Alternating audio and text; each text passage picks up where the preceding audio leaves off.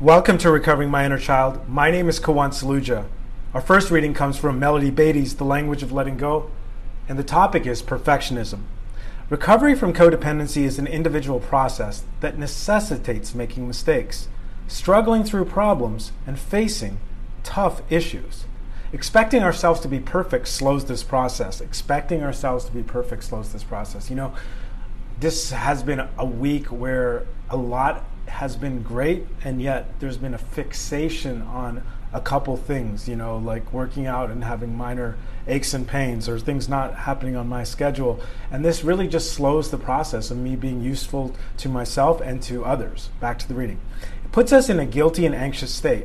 Accepting others to be perfect is equally destructive. It makes others feel ashamed and may interfere with their growth. People are human and vulnerable, and that is wonderful. We can accept and cherish that idea. Expecting others to be perfect puts us in that codependent state of moral superiority.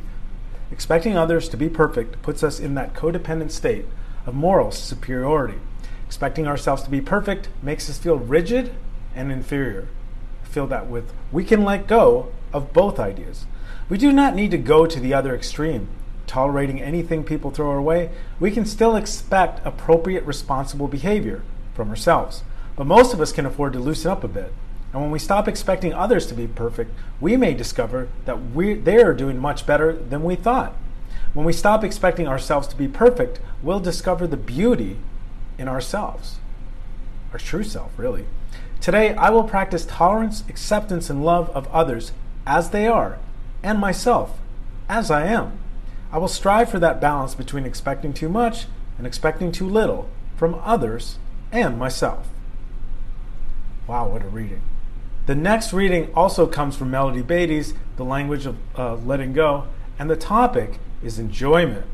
One of the prohibitions many of us learned in childhood is the unspoken rule: don't have fun and enjoy life.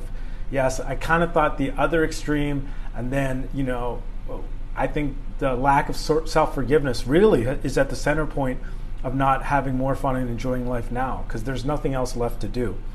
Back to the reading. This rule creates martyrs, people who will not let themselves embrace the pleasures of day-to-day living. And I hate being a martyr. And that really is, a maladaptive coping mechanism that I don't need anymore. It doesn't serve me. Back to the reading. Many of us associated suffering with some sort of sainthood. Now we associate it with the codependency. We can go through the day making ourselves feel anxious, guilty, miserable, and deprived. Or we can allow ourselves to go through the same day feeling good. In recovery, we eventually learn the choice is ours. There is much to be enjoyed each day, and it is okay to feel good. We can let ourselves enjoy our tasks. We can learn to relax without guilt. We can even learn to have fun. Work at learning to have fun. Apply yourself with dedication to learning enjoyment. Work as hard at learning to have fun as you did at feeling miserable. Our work will pay off. Fun will become fun. Life will become worth living. And each day, find many pleasures to be enjoyed. Today, I will let myself enjoy life as I go through my day. And I will bookend that to enjoy life and have fun. It's okay. And now our next reading is from ACA, Strengthening My Recovery. The topic is higher power. Many of us are uncomfortable with the word God and can recoil at the word's mentions. These members often find relief in the thought that God, G-O-D, could stand for good, orderly direction. Sleep, praying, work, balance. And, I think when I think about it, I think, again, that fearful avoidance style was caused by, a wild disconnect between, my mother and my father. My father didn't like that word. My mom believes in it. And I think at this point, as an adult who's responsible and does not want to be a victim, as Tony Robbins says, the past doesn't predict the future unless you let it. I have to say, on this podcast, I do believe in God. I think I always have. There's a part of me. And there's that internal critic's voice, which is just a version of parents on steroids, which is an interject, as Alice Miller says, that believes that it isn't. But really, it is. Back to the reading. Many of us were harmed in the name of religion and God. Perhaps we grew up with teachings that showed us a punishing God, or in a home where there was no tolerance for others' beliefs. we still may not recognize the depth of damage done to us by the shame and emotional abuse we experienced in the name of God. When we found ACA, we may have had trouble with the use of the word God in the steps. Then when others talked about their belief in God and mentioned their religion, it was a huge button that kept getting pushed.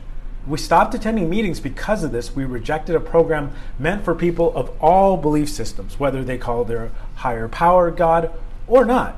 If we stay, we can do a number of things. During a share, we can affirm our own belief by saying, this program works for me because it's spiritual, not religious. This program works for me because it's spiritual, not religious. Or when someone says God, we can think of it as the acronym for good, orderly direction. Either of these choices or a number of others can help us find a way to take what we like and leave the rest. On this day, I will not throw the baby out with the bathwater. Just because some people believe in a higher power that makes me uncomfortable does not mean the program isn't right for me. Wow. And the final reading comes from ACA Strengthening My Recovery, and the topic, relationship anorexia. Many lost children practice relationship anorexia.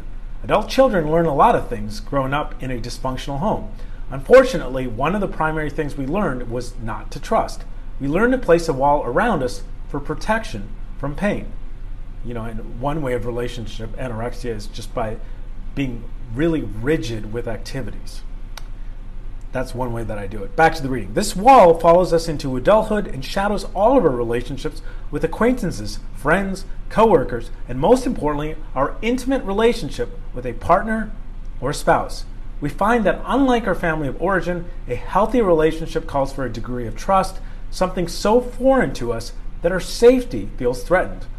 When given the choice to let down our guard and allow someone to breach our protective wall, some of us choose to either prevent or end a relationship. We fear failure, but sabotage our own success. As we get emotionally stronger in our ACA recovery program, we start removing the bricks from our wall, knowing that now we can accept what life brings us with the love and support we have for ourselves as well as from our higher power and fellow travelers. On this day, I will continue to grow emotionally with the knowledge that ACA and my higher power will guide me in gaining the strength to trust others. And that concludes today's readings from Recovering My Inner Child. Until next time, this is Kuan Saluja, reminding myself to pause, because that's where God is. To pause, which is postpone action until serenity enters, and to get some sleep.